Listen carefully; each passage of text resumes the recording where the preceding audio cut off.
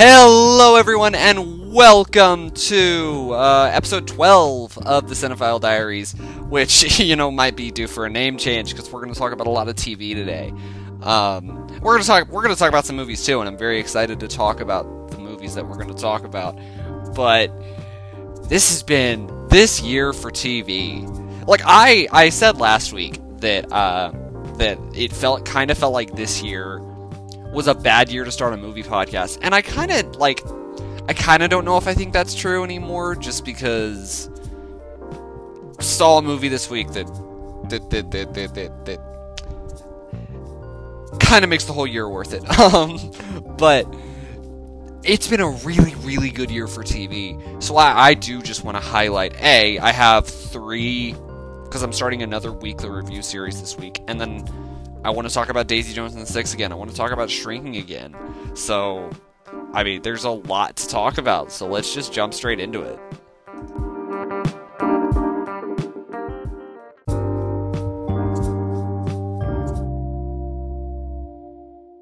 Okay, so I want to start this episode with the newest addition to the weekly reviews, and that is Yellow Jackets on Showtime.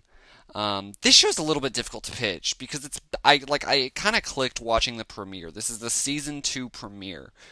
It kind of clicked watching the premiere that this is like Lost meets Lord of the Flies. It starts with like this volleyball team in the 90s, which is kind of loosely based on a true story. This volleyball team that crash landed in the Alaskan wilderness or the Canadian wilderness, and was trapped for like 6 months. And during that time, some stuff started to go down that involved mushrooms and cannibalism and cults, and it's such a great show. Like, it's kind of campy. Like, it really clicked I had forgotten that. One of the things you really need to know going into Yellow Jackets, this show is like really campy. When I watched season 1, it was right after I had watched a show called Severance that's on Apple TV Plus. That was my favorite show of last year.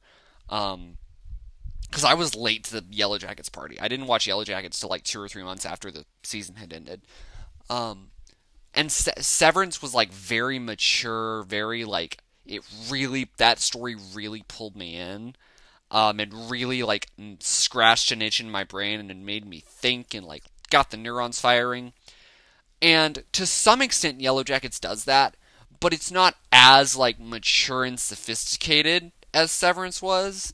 Yellow Jackets is much more of just, like, good, solid. It's like a 70s horror movie. Good, solid, campy. There's a really, really interesting mystery because it flashes back between the volleyball team, the survivors of the volleyball team as adults. It flashes between them as adults and them as children, like them in the wilderness. And each one of them has some kind of like secret or some kind of like issue. I'm gonna spoil season 1. I'm gonna try not to spoil the premiere, but I'm gonna spoil season 1. One of the characters sleepwalks, and while she sleepwalks, she turns into like a vampire, basically. She turns into a monster. It's not the smartest show in the world, but it is really, really, really, really fun to watch. Also, just the cast. Melanie Lynskey, I think I talked about the fact that Melanie Lynskey was in the Yellow Jackets when she was in The Last of Us. Who, I just got to talk about this because I didn't realize it. I didn't know Melanie Lynskey was was a New Zealander. Threw me for a loop when I heard her talking in an interview. Because, like, her American accent, especially in, like, The Last of Us, and to some extent here, is so, like, Midwestern housewife scary. I don't know if that makes any sense. But I heard someone compare her in The Last of Us to, like, the villain of that show was your best friend's mom. And yeah, she's like your best friend's mom. That's what makes her so scary, because she's a she's just a normal lady who's freaking terrifying. Um, and that's also true in Yellow Jackets. But like, yeah, unpacking all of these characters' secrets has kind of been the fun of Yellow Jackets. There's a twist in the very last episode of season 1 that a certain character who was alive in the flashbacks but we hadn't met yet is still alive. Um, yeah. So the premiere. Let's talk about the premiere itself. This premiere is really good. Like, it took a bit of adjusting to get back in the zone of like, oh yeah, this show's kind of cheesy. But like, it's really good. It leans into the wackiness a little bit. It leans into the horror a little bit. Just the development of all these characters, and like, cause we know because like we're in the future. We know in the future that some cannibalism happened, but the cannibalism hasn't happened in the flashbacks yet.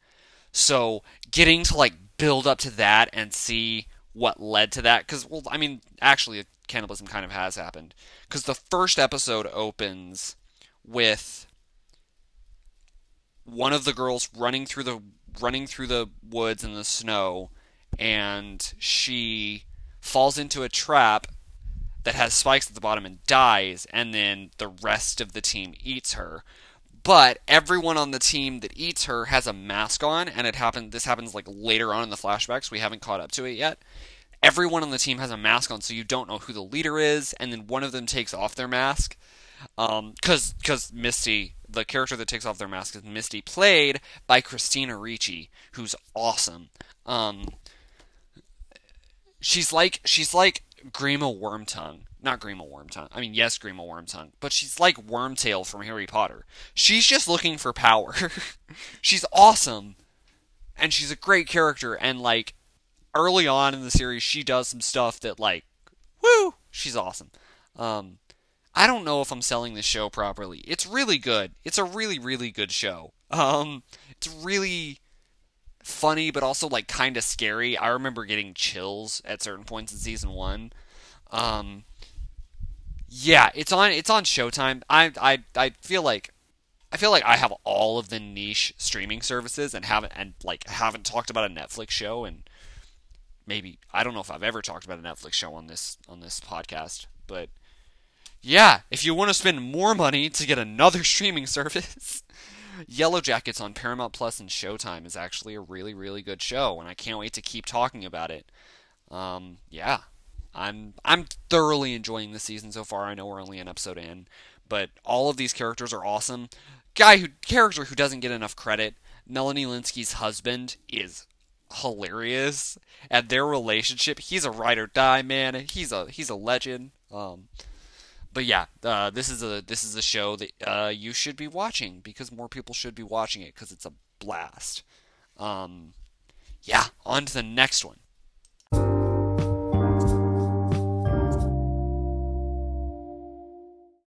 I can't remember what order I was doing these in, so I'm going to talk about Ted Lasso season 3, episode 2. I think we're on episode 2. I believe we're on episode 2. I remember what the episode is. I just don't remember if it's episode 2 or 3. It's episode 2. It's episode 2. Yeah. But we're going to talk about season 3, episode 2 of Ted Lasso. Once again, it's awesome. The fact that like there's a mystery with a character that's just as interesting as anything that's happening in like Yellow Jackets.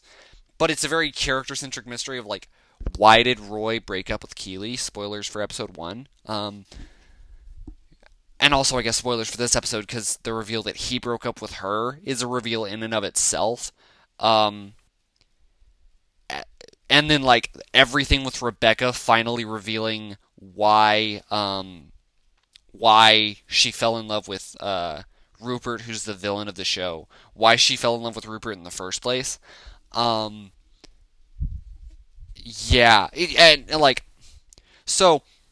this is the first time watching the show that I have been like a part of the conversation, because when I started watching the show, season 1 was out, and I believe we were on like season 2 was like halfway over when I started it. So I never really got to be a part of the week to week discussion on Ted Lasso. So I always kind of had my theories and had my ideas in a vacuum. Getting to get those ideas validated now is really nice. The fact that everybody thinks Rebecca and Ted are going to end up together, which I thought was something I was just kind of pipe dreaming about. Um, yeah, that's really nice. But also now that we know that Rupert convinced Rebecca to marry him, basically because he did exactly what Ted is doing. He was persistent, he kept showing up, he was consistent. But then it turns out that Rupert was just evil. Ted is not just evil. So the fact that you get to see why Rebecca's maybe really scared to embrace Ted, to embrace her feelings for Ted, the fact that you get to see that now is really fascinating to me. And I mean, it's this show is a lot about healing trauma and moving forward from your past, especially like from season 2. Um, and so the fact that Ted gets to do that for this woman who like literally starts the show extremely angry and bitter from this divorce and has spent the entire show healing thanks to Ted, and now she gets to do that final bit of healing and maybe kiss Ted a little bit. It's nice. It's a nice change of pace.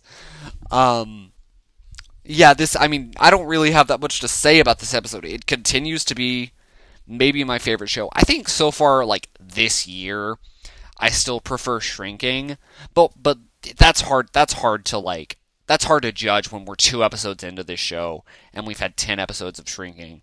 Um, I also love the fact that Trent Krim is writing a book, because Trent Krim losing his job at the end of last season because he revealed a source. Trent Krim is a reporter. Um, but like the reveal that or not the reveal, but the fact that he's writing a book and Roy hates him because that, of course, they have a past, and Ted gets to heal that relationship.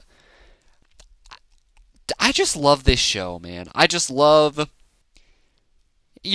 everybody's going through something, including me.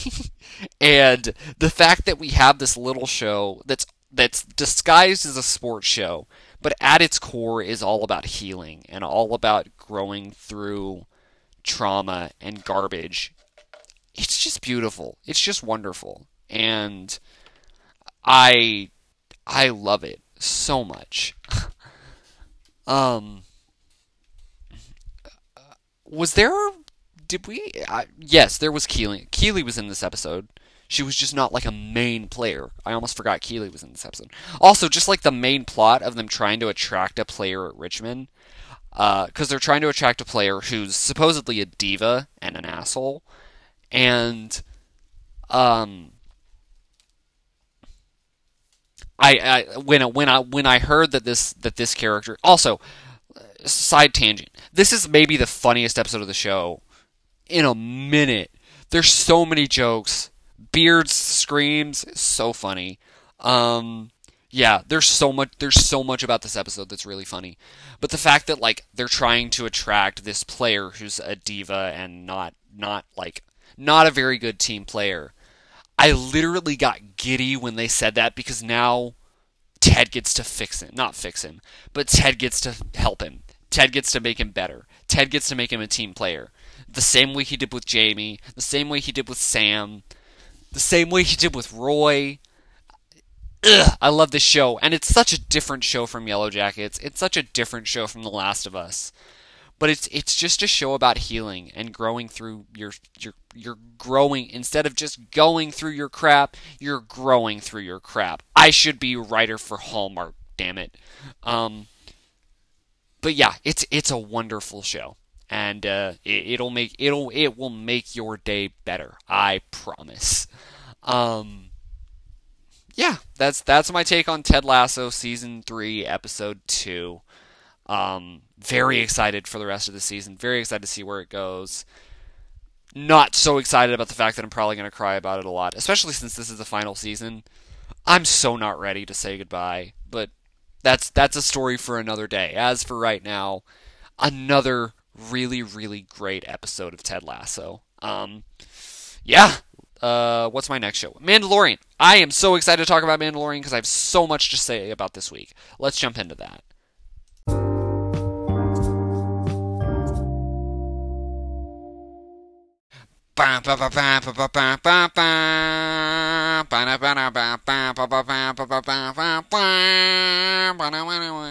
The Mandalorian, Season 3, Episode 4. We're on Episode 4 now.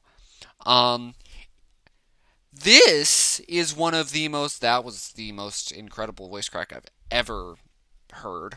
This is one of the most interesting episodes of TV I've seen in a minute. It felt... And I mean this in both a good way and a bad way. It felt directed by George Lucas. It, like, the way it was paced, the way characters talked to each other, the way it was shot, the way scenes played out, felt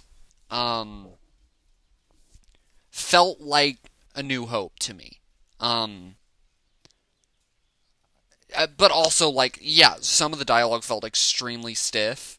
Some of the editing was just very weird and very choppy. The way scenes would play out would be very choppy. It felt like an episode of a Western TV show from, like, the 70s. Or, like, it felt like I was watching, like, The Lone Ranger or Wagon Train. Which, once again, is a thing that like, I'm one of the only people on the planet that's going to have nostalgia for something like that. So I actually did come away really enjoying this episode. Like, the Western aspects were really cool. But it felt very weird and a little bit jarring. Also, like, not for nothing, but the character of Din Djarin, the Mandalorian's not really in this episode that much. He has, like, 2 or 3 lines, which is fine because we get a bunch of great character development for Grogu, and we get a bunch of great character development for Bo-Katan in this episode. So, like, I don't think this was filler, but I do think to some extent I wish we had a more clear idea of where the season is going. Like, I assume the Mythosaur thing is gonna happen at the end of this season. And there's a bunch of people on Twitter who were talking about how the season has no momentum and doesn't have any, like, clear direction. And I don't think that's true. I think this season has very clear direction. We're very clearly leading towards a Mythosaur. And I think the reason Bo-Katan has kind of stepped into the Children of the Watch is because Bo-Katan, because I think they're setting up Bo-Katan to actually be the next Mandalore. Bo-Katan needs to learn to love all of the Mandalorians, even the ones she doesn't really agree with.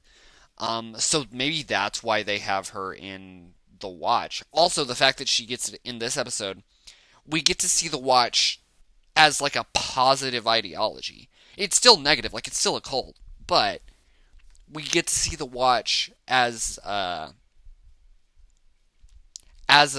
group of people that, like, want to save kids, and even a monster kidnaps a kid, but that monster kidnaps the kid to feed its family. So when they kill the monster and save the kid, they also bring the monster's babies back to the covert with them. So that, I mean, I thought that was cool. Also, I haven't even talked about the biggest thing yet. We know who rescued Grogu from the Jedi Temple. And it's the coolest answer ever. Back in 2020, there was a children's TV show called Jedi Temple Challenge, created and starring Ahmed Best. Ahmed Best is the actor who played Jar Jar Binks, who, you know, got a bunch of hate for that character, and got really low and almost made some decisions he would have regretted. So, and then, like, over the last couple of years, he's kind of been welcomed back to the Star Wars family.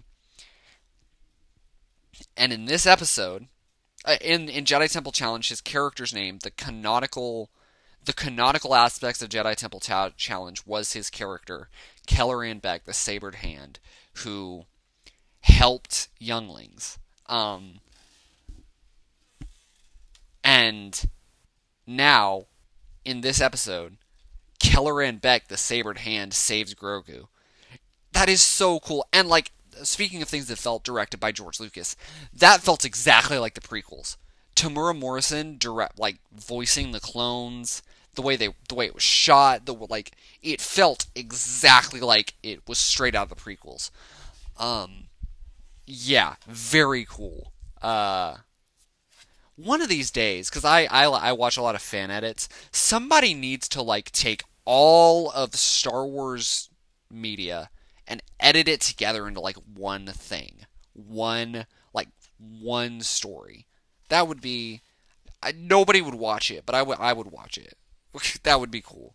One chronological story. That would be really interesting. It would be 25, 26 hours long, but that would be really fun, really interesting. And I mean, I would say even edit in the animated stuff just for fun. Because I mean, if you don't have the animated stuff, you don't get a lot of the Force lore that's in Star Wars. You don't get the world between worlds. You don't get the gods of Mortis. But yeah. Anyway, this episode, while a little bit strange, this episode was a little bit strange to me. It was very good, very fun. Watching Ahmed Best come back was awesome. Watching Grogu start being like a Yoda type dude, really cool. Watching him actually get into some action and shoot some darts at people. It was good. Yeah, there's a lot of things I loved about this episode, but it was definitely a strange watch, and probably my least favorite episode of the season so far. But yeah, I'm still thoroughly enjoying the show. I love the fact that I get to watch this and Ted Lasso at the same time. Yeah, definitely very much my jam. Cannot wait for next week. Cannot wait for everything this season has in store. Yeah, that's my take on Mando Season 3, Episode 4. Love it so far.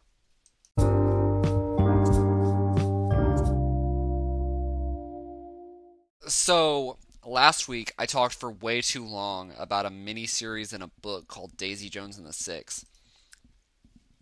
But I decided I wanted to do that again. So, because we had the end of the mini-series this week, and I also finished the book.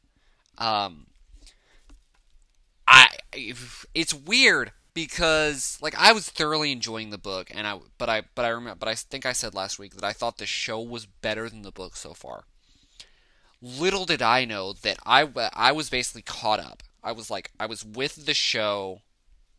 I was up to the point that the show was at when I recorded last week.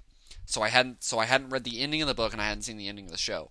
The ending of the book is where the book really, really comes alive, because there's a twist about. There's a couple of twists, but there's a twist about the author of the book, 'cause it's a fictionalized book about a fictionalized band that's being researched. Who the researcher is becomes incredibly important, and it flips the entire book on its head. And I had even had it spoiled that this was coming, but actually seeing it executed genuinely flips the entire book on its head. Because one of the reasons I was kind of wrestling with the book is because the character of Billy felt like a conservative dad, which is not who Billy was in the show at all. And then you get the reveal that the author, the researcher, the narrator is Billy's daughter. So of course he's like a conservative dad, because he doesn't want to completely open up to his daughter. He just doesn't want his daughter to know how kind of bad of a person he was. And I mean, I love Billy. Billy's awesome, but he's not a perfect person, and I think he tries really hard for a lot of the for a lot of time in this book to to make himself seem better for Julia, for his daughter. Whereas some of the other characters kind of tell it more like it is and tell you the way Billy actually was. Um, but yeah, that was, man. And then like there's a couple of scenes in the SNL performance in the book ripped my heart out. From like the SNL performance on, this book is freaking perfect. And the show, like the show doesn't even really do the SNL performance. Like they do it, but they kind of brush over it and go on to something else that wasn't in the book. And I mean, what they go on to is good. Um, it's weird. I think the show made all the right choices in adaptation. Because the SNL performance in the book probably wouldn't work as well in on screen, and the way Billy and Daisy's relationship comes to a head probably wouldn't work as well on screen. So I think the show made all of the right decisions in adaptation. But now having finished both of them, I prefer the decisions in the book. I prefer what was on the page. Um like there's like and then there's a couple of scenes that I'm like, why was that not there? Why did you not have that? There's a conversation that Camila, Billy's wife, has with Daisy that is like the catalyst for the ending, the catalyst for why after this performance in 1977 or 79, whichever one you want to use. After this performance, Daisy Jones and the Six never performed again. And the catalyst in the show and the book is different. And I really, really wish the scene in the book was in the show. Because Camila just telling Daisy, not even telling her off, but just having this conversation of Billy is never going to leave me. And I'm going to fight for him. And I'm going to fight for you. You need help. You need to go to rehab. You need to figure yourself out. She says I'm rooting for you, Daisy. Ugh! Angsty romance, y'all. I freaking love angsty romance so freaking much, dude. But yeah. I really wish that scene was in the book. And the other scene that I wish was in the book happens concurrently with that scene, like they cut back and forth. It's Billy at the bar. Billy goes to a bar. He's been sober for, 4 or 5 years at this point, and he goes to a bar and he's about to get a drink. And he starts talking to this guy. And the guy starts off hostile. The guy starts off with, "What do you have to be worried about? You're famous and rich. What do you have to be sad about?" And then as it develops, the guy starts to like read the room and realize that Billy's in a really bad place. Billy has ordered a tequila, and Billy the guy gets Billy talking, and then the guy asks Billy to see pictures of his kids. Like he asks him if he has kids, and he asks to see pictures of his kids. And while Billy is digging in his wallet to get this picture out, the guy grabs the tequila from in front of Billy and just moves it to the other side of the bar. It's little shit like that just kills me, and that wasn't in the show. It's just this thing where like I do think the show made all the right decisions in adaptation. I've said that like 3 times, but the subtlety and the simplicity of the book. In the book, Billy and Daisy kiss like half a time. They almost kiss 1 time. In the show, by the end of it, they're like making out, which is fine. Like it works perfectly fine for the show. But the subtlety of understanding how powerful that relationship was without that relationship ever becoming physical, without that relationship ever becoming real. understanding how powerful it was without it ever actually becoming a thing was so awesome. Was so cool. So like heart-wrenching. And yeah, and then I mentioned my theory as to why they changed the dates.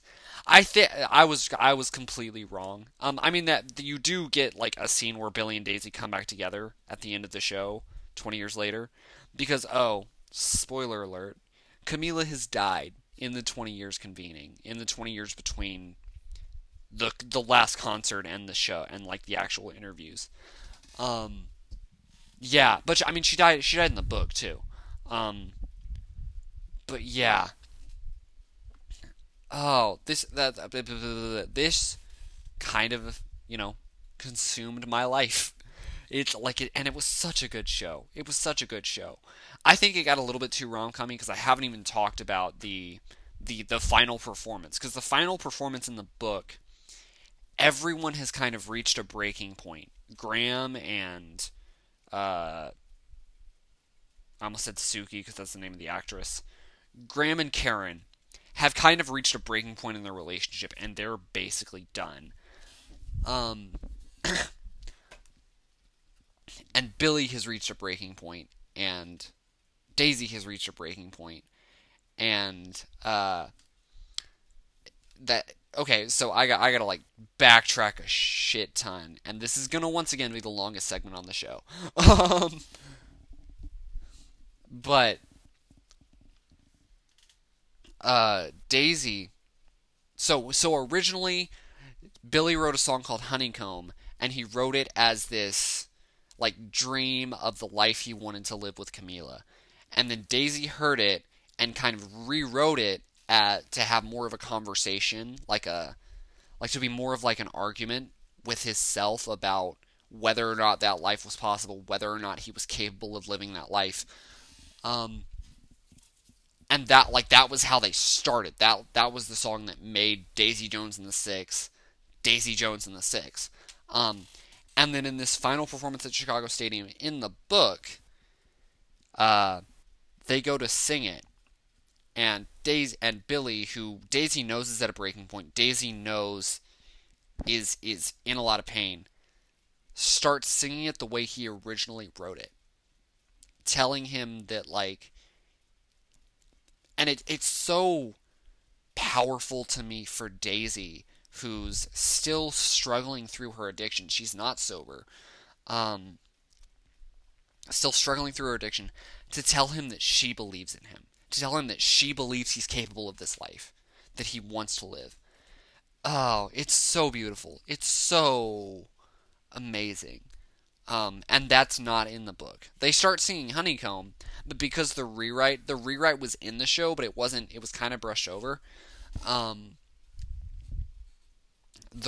but they start singing Honeycomb, and then Daisy tells Billy to go chase after Camila, and Billy runs off stage, and they just become Daisy Jones and the Five, and they sing the song, and then after that, the band breaks up. It felt a little bit rom-commy and a little bit written, whereas the book felt like real people. It felt real, like they're not a real band, but it felt like even everything down to Camila dying in the interview, because it's 40 years. Everything down to Camila getting sick and passing away, felt real. Felt like it could really happen. So yeah, this is one of my favorite books ever now, and it's a really, really, really incredible miniseries on Amazon Prime. I don't know if I've said that in 22 minutes of talking about this show between the last two episodes. I don't know if I've said that, but it's on Amazon Prime. I would absolutely recommend it if you're into angsty romance. We're going to talk about a lot more angsty romance today. But yeah, that's my take on Daisy Jones and the Six. It's a really, really, really, really good show and a really, really, really, really, really good book. And I think you should go read it and watch it. Or I listen to it. The audiobook is incredible. The voice talent, because they have a full voice cast. The voice cast is incredible. Yeah, I would recommend. I would recommend this. I know it's not going to be for everyone because not everyone likes being depressed by love, but I mean, if that sounds like your thing, I think you'll really like this show, and I would recommend it.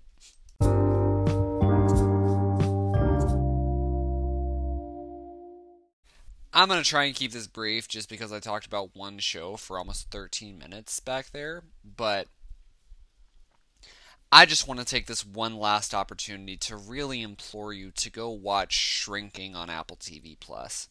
Um, I have always been excited for Indiana Jones and the Dial of Destiny. I have always been excited for Indy 5 because Harrison Ford was excited about it. But there was also always um, this nagging voice in the back of my head that said that Harrison Ford didn't quite have the chops anymore. That he wasn't like that he was not that he just didn't have a great performance left in him. Shrinking took those fears and threw it out the window. Paul Rhodes in Shrinking, Harrison Ford's character, is not like it's not Han Solo, it's not Indiana Jones, but I think it's a top 5 Harrison Ford performance, and I think it's his funniest work ever. I had no idea Harrison Ford was this funny. Everything from there's a joke in the last it's a recurring joke in the last couple episodes about his character discovering Fun Dip. That is one of the funniest things. His line delivery of good shit is one of the funniest things ever. There's a scene in I want to say episode 6 or 7 where there's a peacock involved, and Harrison Ford, Jason Segel, and this other guy are talking about like, does it want to fight us? And here, like, because it spreads its feathers, and Harrison Ford goes, it either wants to fight us or it wants to fuck us. And then Jason Segel and the other guy are talking about it while Harrison Ford is just standing there. And then Harrison Ford throws his hands up, screams, and the peacock runs away. And then Harrison Ford goes, I got bored. It's so funny. In that same episode, there's a moment where Jason Segel's character's daughter, is with a college guy, and that's when they fight the peacock, is when Harrison Ford, Jason Segel, and the other guy are there. Are there to get his underage daughter. Funny Jason Segel moment. Because the other guy who's a lawyer comes in and goes, did you know she was a minor? And then the college guy turns to Jason Segel's daughter and goes, you said you were 18. And Jason Segel goes, yeah. Jason Segel, like Jason Segel, goes, yeah, well, she's 12. Just such a random line that's really funny to me. It's hard. It feels weird explaining jokes. Like explaining why you should watch the show because jokes aren't funny when you explain them. If you want to laugh at these jokes, go watch the freaking show. But there's another, like, in that same scene, as they're leaving, Harrison Ford is just standing there staring at this college kid. The other two guys have left, and Jason Segel goes, are you coming? And Harrison Ford is like, I'm not done intimidating him yet. And then the college kid, like, stares at him for a second, and then gulps, like, does the nervous swallow thing, and Harrison Ford goes, there we go, and walks out. It's so funny. There's a scene where Harrison Ford sings in this show. Like, genuinely, like, he's riding to work with a coworker, and he's like, you better play that song that I like. And then it cuts to him and the coworker singing that song at the top of their lungs. There's an episode where Harrison Ford gets high. I don't know what more you want. This show's so funny, but also, like, it has the Ted Lasso thing, where it's just a show about healing. It's a show about, whatever you're going through, getting through it and growing through it and helping yourself and using your own pain to help others. In every episode, there is both at least one, to me, there's at least one laugh out loud funny moment, and there's one tear-jerking, heartbreaking moment. Like, and any show that can do that is a brilliant piece of work in my book. Yeah, Shrinking is awesome. and you should go watch it because I don't know, it's my favorite show of the year so far. Um, it's awesome, and you should go watch it. I love Shrinking so much. And now I'm like secure in the fact that I think Indiana Jones and the Dial of Destiny is gonna be freaking awesome. Um, but yeah, go watch Shrinking. It's amazing, and I love it so much, and I wish more people watched it. I'm telling y'all, I'm gonna keep saying it. Apple TV Plus is the most quality, consistent streaming service. Severance was my favorite show of last year, which is an Apple TV Plus show. Shrinking, my favorite show of this year so far, which is an Apple TV Plus show. The biggest competition for my favorite show of the year is Ted Lasso, which is an Apple TV Plus show. The Best Picture winner from 2021 was a film called Coda. That's an Apple TV Plus movie. Um, there's another show on there that I started but haven't finished yet called Hello Tomorrow. I think it's called Hello Tomorrow. That's really interesting, and it's an Apple TV Plus show. Um, there's one of my favorite documentaries called Boys State is an Apple TV Plus documentary. One of Tom Hanks's best performances, or not best, but Tom Hanks has a movie on Apple TV Plus where it's like set in like a post-apocalypse, and Tom Hanks is like dying, so he builds a robot that can take care of his dog. Go get Apple TV Plus. It's only like $5 a month. It's amazing. It's absolutely worth it. Yeah, sorry, I'm yelling into the void again. I think that's all the TV I wanted to talk about. Let's actually talk about some movies now, because this is called the Cinephile Diaries, not the TV File Diaries.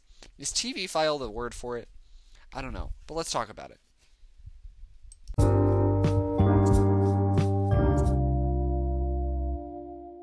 So, keeping with the theme of angsty romance and 70s rock and roll, Almost Famous. Um, yeah, this is a really good show, honestly, or a really good movie. I didn't. Okay, so Almost Famous is the true story. Like it's a writer director's autobiography, basically. Um, about this guy who like got an opportunity to write an article for Rolling Stone about a band. I haven't researched how much of it's true or what. Like I don't know if the band in the movie is actually real. I don't know if Penny Lane's a real person. Um, but yeah, this is apparently like a classic. It's kind of like people I've heard people call it a masterpiece. And I think it's good. Like it didn't blow me away. Um, Maybe it wasn't angsty enough. I don't know. It didn't blow me away the way I was kind of hoping that it would. It didn't blow me away the way Daisy Jones did. Um, yeah, that like, and Daisy Jones has a happy ending. I kind of feel like a part of my problem was this movie has too much of a happy ending.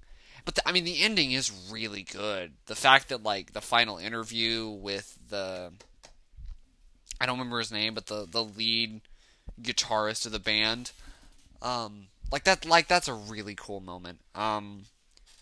But yeah, cuz one of the things that I'm really obsessed with right now is broken people using their pain to make something that helps other people, and like letting the art be a conduit through them. I don't know what I'm saying, but like I'm really obsessed with stories like that right now.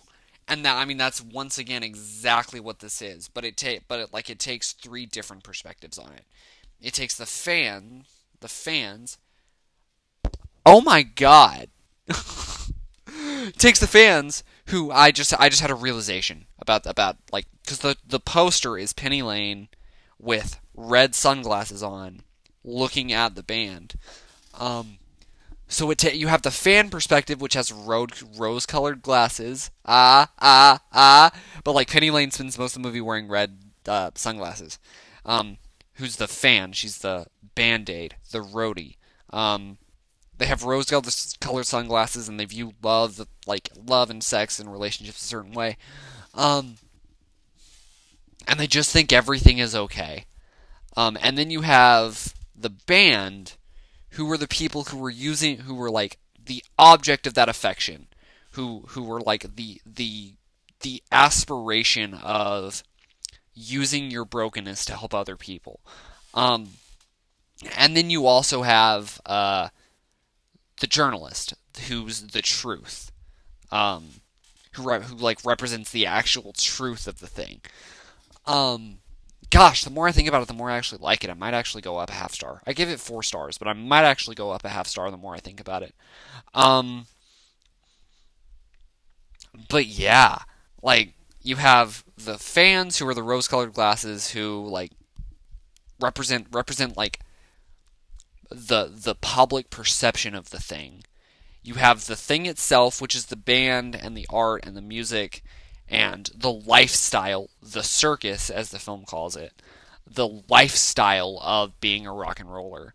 And then you have the the kid, the reporter, who's just a kid who like got this opportunity to write for Rolling Stone and got like free money to basically travel with this band and go off to the circus for a few weeks.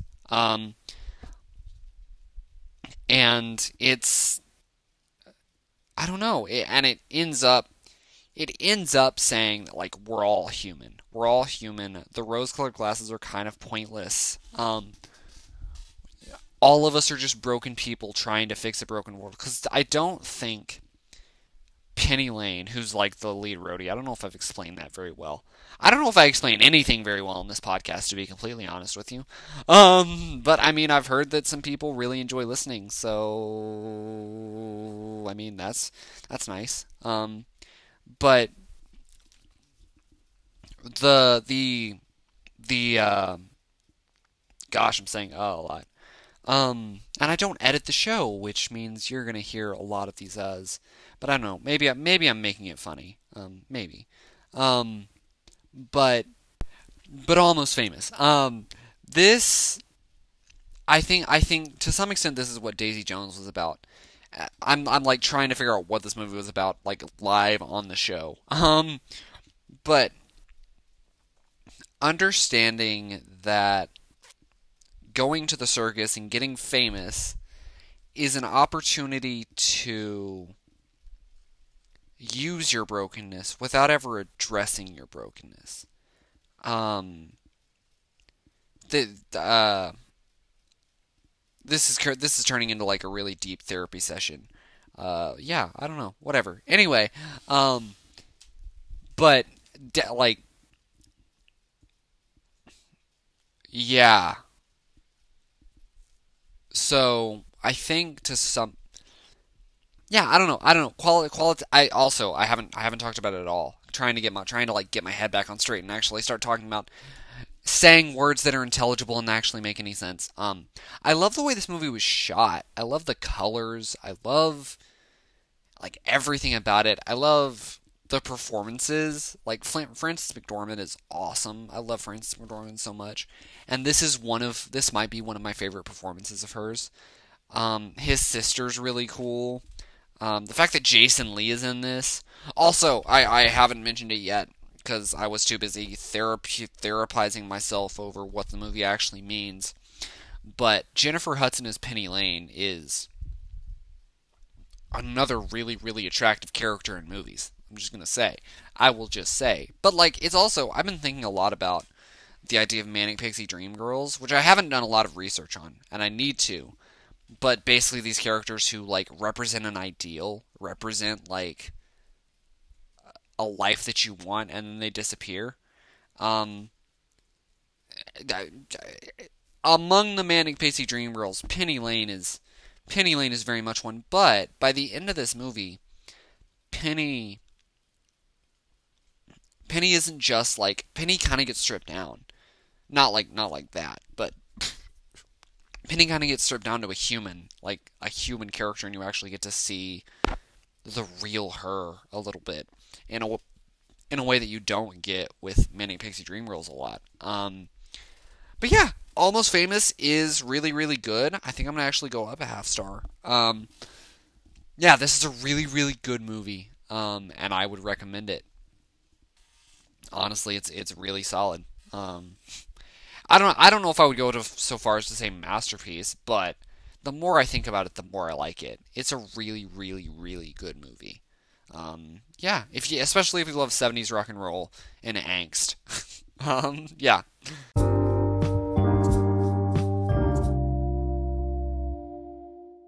Now, it is time to talk about the only movie that I watched this week that's not an angsty romance. Well, the next one is like not really an angsty romance, but it's kind of an angsty romance in a funny way.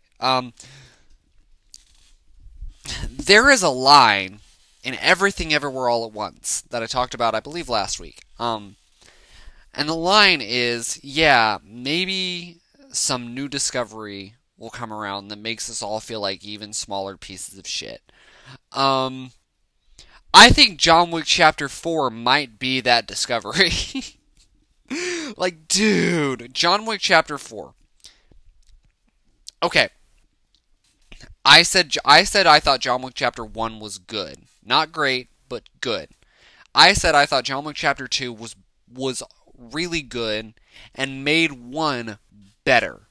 I said John Wick Chapter 3 was great and made 1 and 2 better. Wouldn't you know it, John Wick Chapter 4 is incredible and makes Chapters 1, 2, and 3 better. Man, like, just starting off, I think this movie has the most emotional core since the first one. The first one had like a very clear, he lost his wife, and then the thing that his wife left him was this dog, and then he lost the dog. So you had a very clear reason and understanding of why John was the way that he was. And you wanted to root for him. You wanted to see these guys, die. And then John Wick Chapter 2 and 2 and 3 become much more about the plot. They become much more about the world. And like that's awesome. That works. The world is one of the best parts of this franchise. And that's why they're doing a ballerina spinoff and a spinoff about the Continental. But it became much more about the world and the plot and the lore and the action than it was about the actual emotional resonance and John as a character. This one is much more about like John actually has like an emotional weight to him in this one. John Wick has an emotional weight to him in this movie. Yeah. A friend asked me, I was talking about this, I was talking about it later. I was talking about it to a friend, and he asked me if I thought it was the greatest film of all time, or the greatest action film of all time. And I believe, maybe he was being coy, because I'm so prone to hyperbole lately. But I said yes. And I kind of stand by that. Like, this movie is 3 hours. This movie is 3 hours long. And you don't feel the runtime at all. Because, like, it feels like each hour, like John gets several different tasks in this movie that he has to do, and they lead to incredible action scenes. But each one of them brings world building, character development for one of the characters, whether that's John, or Winston, or the Mr. Nobody, or, like character development for one of the characters, brings world building, character development, and then you also get in every single hour a contender for the greatest action sequence of all time. It's actually unreal. Like there's a scene I was already on board with this is probably the greatest action sequence of all time with the first hour. Like, you could release the first hour, and it's maybe the greatest action film of all time. You could take the second hour and just release the second hour, and it's maybe the greatest action film of all time. You could release the last hour, just the last hour, and it's maybe the greatest action film of all time. You have all three together, and it's insane. It's incredible. Also, the first 3 movies take place over about a week. It feels like this one continuous saga. This film takes place about 6 months later, and this film feels like a whole nother saga in and of itself, because it's globetrotting, which they kind of started doing in 3, but you see so much of the Earth. They go from like the desert to Japan to Paris to New York. Um, yeah, that like this, it's so awesome, and the John Wick franchise has never been precious about its characters. Things can its characters or its world. Things can happen at any moment. So like there's an important death about 10 minutes into this movie. Um, yeah. Like it's awesome. Also, I haven't even talked about Donnie Yen, man. Donnie Yen as Kane. He brings a completely different physicality that I don't think I've ever seen in an action movie. Um, I've talked about Letterboxd does the Oscars, our little mock Oscar thing that we do every year. Um, I hope I hope that by the end of this year, we are still talking about Donnie Yen for Best Supporting Actor. Um, it's such a fascinating performance with such a fascinating character because he's the lead antagonist, but he doesn't want to kill John. He has like an emotional. He has a reason that he's doing these things, and that makes you root for him too. Because you don't want him to lose what he has at stake either. Um, and then there like the first hour, there's an action sequence that's incredible. It's in the Osaka Continental, and there's a couple there's actually a straight up sword fight. There's a straight up sword fight in this movie. Two characters with swords, clashing the swords like it's freaking lightsabers. I can't wait for the edit where somebody makes that up, where somebody actually edits lightsabers over their swords. That's gonna be awesome. Um, but yeah, like there's a sword fight in this movie that's awesome. And then in the second hour, there's another fight that's awesome. Candid for one of the greatest action sequences of all time. And then the last 45 minutes of this movie is like 4 action sequences, each of which is better than the last and is probably the greatest action sequence of all time. There is an action sequence in this movie where it starts on the ground level, with John coming upstairs, and then it zooms out and goes into like a top-down view, looking down over the room, and it tracks John through this building for like a minute and a half, and he has a dragon's breath shotgun, which is like a shotgun that's incendiary that catches people on fire, and it tracks him for like a minute and a half. I damn near burst into tears. Genuinely, because I was like, how did they do this? It got me excited about filmmaking. Like, how did they do this? How did they do this scene? How do you have a minute and a half shot where actual stunt guys are getting lit on fire and then just laying there? And they're not getting extinguished. Like, they would lay there and the camera would pan away from them, and then John would come back into the room that they were in, and they would still be laying on the ground on fire. It's so incredible. There's an action sequence in the big roundabout in Paris. Once again, one of the greatest action sequences of all time. It's amazing. That one gets a tiny bit repetitive, but it's so cool, and you're spending so much time trying to figure out how they did it that the fact that it's a tiny bit repetitive doesn't really matter. Yeah, I'm genuinely. Oh my god, I love it so much. I love it so freaking much. I love it so much. And then the ending, which I don't want to spoil the ending, but it's so awesome. It's so cool, and it's definitive. And the one thing I will say about John Wick is you kind of have to suspend your disbelief, because John takes so much abuse in this movie. Like, he gets thrown out of a building.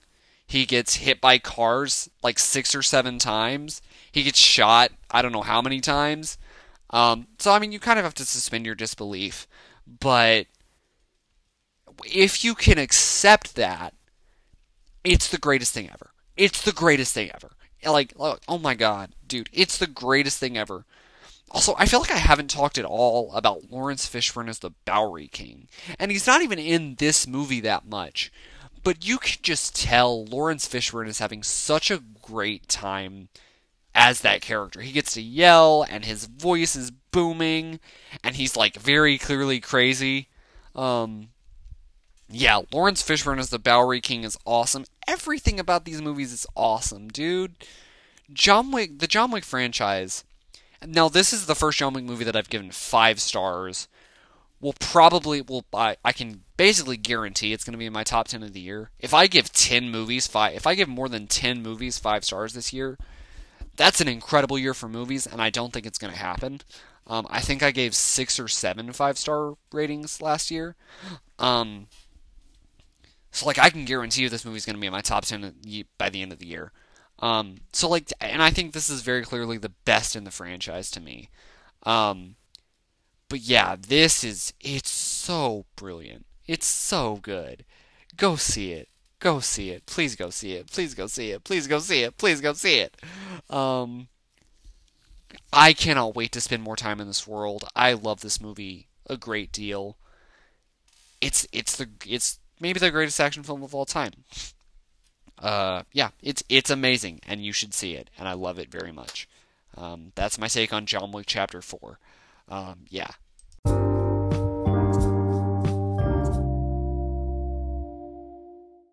Alright, we're back to Angsty Romance with Fight Club. I don't know if Fight Club is actually Angsty Romance, I just really wanted to say that. You know, it kind of is. It's romance with yourself. That's a spoiler. But yeah, I finally saw Fight Club, y'all. Fight Club is awesome. But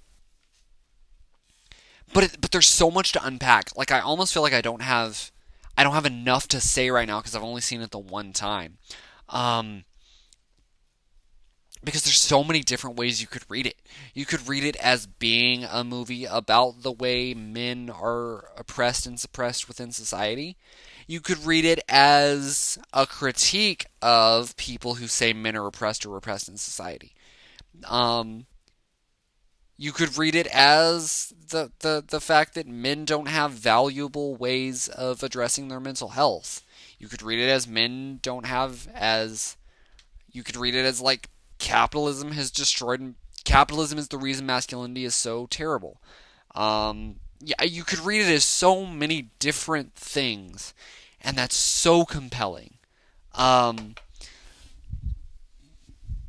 favorite, I don't know, dude. Also, just like randomly, I didn't realize Helena Bonham Carter was in this movie. I love Helena Bonham Carter. I would marry Helena Bonham Carter. I would marry many, many, many, many different women, as you can tell. But yeah, I didn't realize Helena Bonham Carter is in this movie. She's in this movie, and it's awesome. I was not expecting the sense of humor that this movie has. The man boobs. I was not expecting that at all. I was not expecting this movie to be as entertaining as it is. I was expecting it to be very, like, I don't know. I was expecting it to be very, like, dramatic and Oscar baity, which says something interesting about the current state of prestige film, I think. The way it used to be with, like, Forrest Gump. Forrest Gump is a massive Oscar winner. It was the biggest drama of that year. But it was also a crowd pleaser and made a whole bunch of money, and people loved it. Whereas now, Everything Everywhere All at Once and Coda notwithstanding, a bunch of the movies that are getting nominated for Best Picture are very hard to watch, very serious, very self-important dramas. And I'm not even bad-mouthing those. I love those movies. Last year was full of movies like that, like Banshees of Inisherin, a very serious movie that I loved so much. But yeah, I think Fight Club is a very interesting representation. Although I didn't actually check. I don't know if this. I don't know how this did at the Oscars, but it's considered a classic now. It's considered one of the greatest films of all time now. So I automatically like it's an interesting observation to make. Um, I think I like Edward Norton. I feel like we don't see enough Ed Norton in the world today. I love Brad Pitt. I was like, Brad Pitt's awesome. Um, I, yeah, this movie's just really good. It's really interesting the way it handles like the fact that the spread of ideology and the spread of like information and the fact that the way men have kind of been forced by society to handle stress and their own stuff, their own mental health is really interesting. Yeah, I don't, I need to see it like three or four more times before I have like a really clear read on it. But I really, really liked this movie. I thought it was really, really good, fun to watch, funny, but also like extremely intellectually stimulating. I cannot stop thinking about it. Um, yeah, I want to join Fight Club. No, I don't want to join Fight Club. Men will literally join Fight Club instead of go to therapy. Go to therapy. Don't join Fight Club. Go to therapy. But yeah, yeah, it's really interesting. It's really good, dude. I'm glad so many people have recommended it to me. Um, yeah, I cannot wait. Eventually, I'm gonna have some people on the show to talk about movies like Fight Club, cause I gotta figure that out at some point. Cause I don't. I This is one of those movies that I almost can't talk about in a vacuum. I almost can't just talk about to myself, cause I don't get it enough. Honestly, like I don't get enough. Like I don't really know what happened in the ending. What at the end was he after he shoots himself? Was he Tyler Durden or was he the Ed Norton character? Like, so I don't know. Was he both? I don't know. That's another thing to think about. Um, but yeah, dude, I cannot wait. It's in my repertoire now. It's a thing that I know now. I can talk about it now, and I can't wait to watch more of it. Um, I can't wait to watch it again. I don't know when I'm gonna watch it again, but I can't wait to watch it again. Um, yeah, I don't know. I'm very excited. I'm very excited about the fact that I've now seen Fight Club. Uh, Although I did just break the first rule of Fight Club and the second rule of Fight Club because I talked about Fight Club. So why are there people entering my room right now? That was a joke. That was a bad joke. Sorry, y'all. I've been doing this for too long. I'm kind of tired, but I got one more movie to talk about. So, um, let's talk about that one more movie. Yeah, let's do it.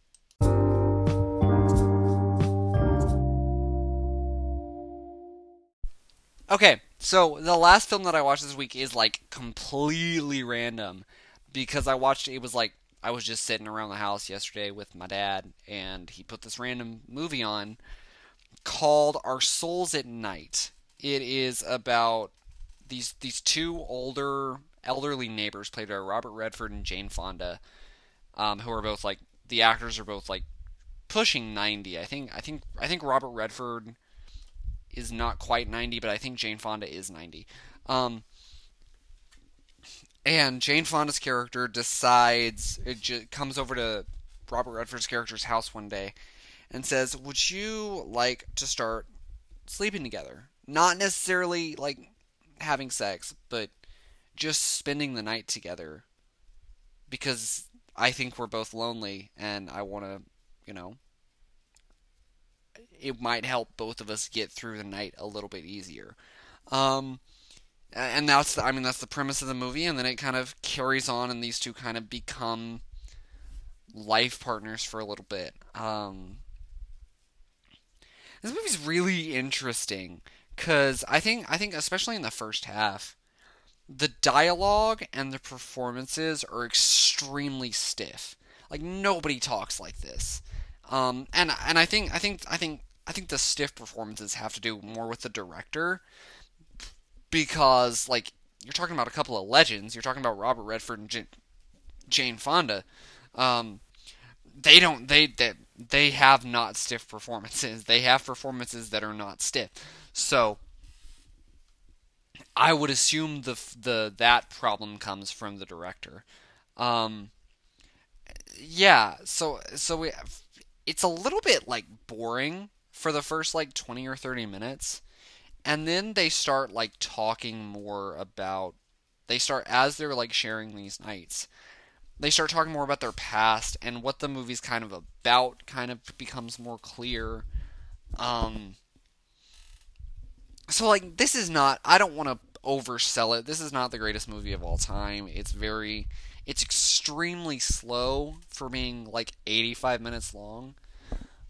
Um and yeah, but I did think it was really by the end of it, I would be lying if I said I wasn't like a tiny bit impacted, a tiny bit affected.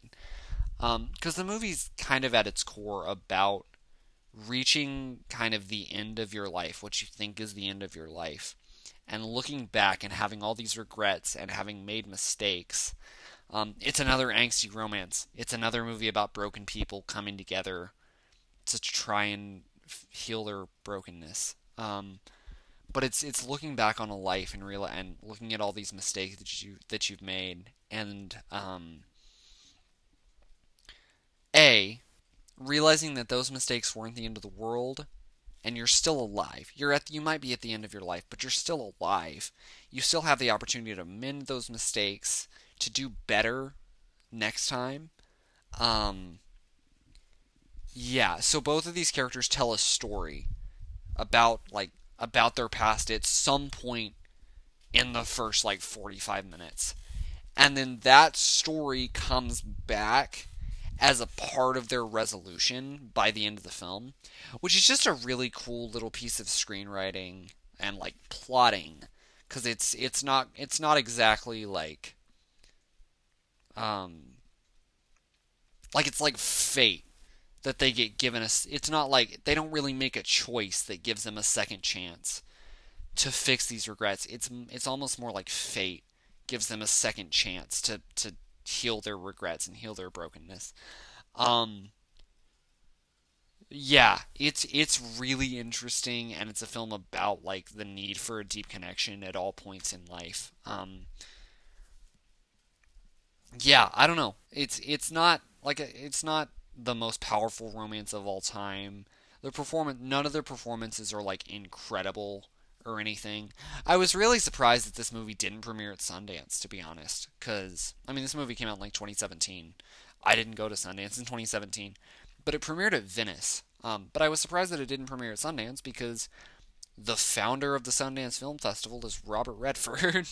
All three movies that I watched at Sundance this year had introductions, or like it was the same introduction, but it was an introduction to the Sundance Film Festival, narrated by Robert Redford. I love Robert Redford, man. Jane Fonda's really good too. Also, Judy Greer is in this movie, and Judy Greer was the voice of Karen in the audiobook of Daisy Jones and the Six. So yeah, I just absolutely could not escape Daisy Jones and the Six this week.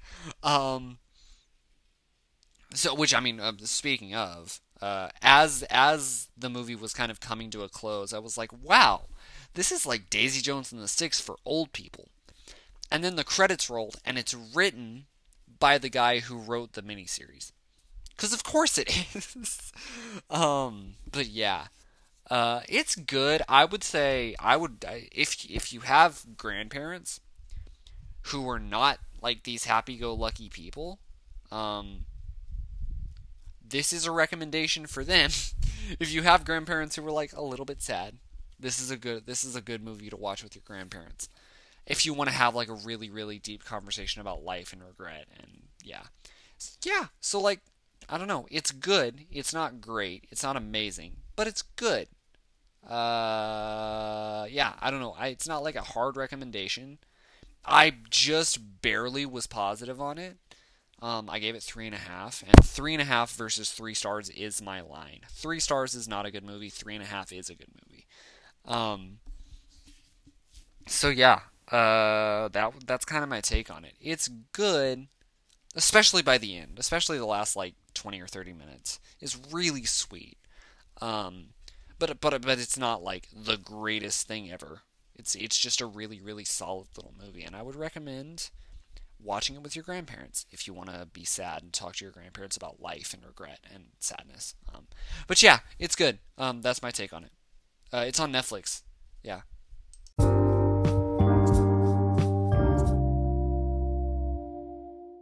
And with that, we have come to the end of another week. I want to thank you so much for listening. Go ahead and do all of the wonderful podcast things. Go ahead and follow and leave a rating. And to the couple of people who have like actually commented, I want to say thank you, because there have been a couple people that have apparently discovered the show, that have discovered the show on their own, not through anything, not through like mutual friends. I don't think. I don't know, but yeah, I want to thank you for that. Yeah, this was a weird week, full of like angst and way too much TV.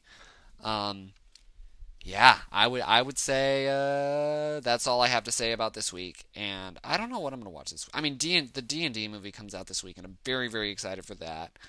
And then in April, I think I want to do like a sci-fi deep dive. I want to do a full Star Wars rewatch.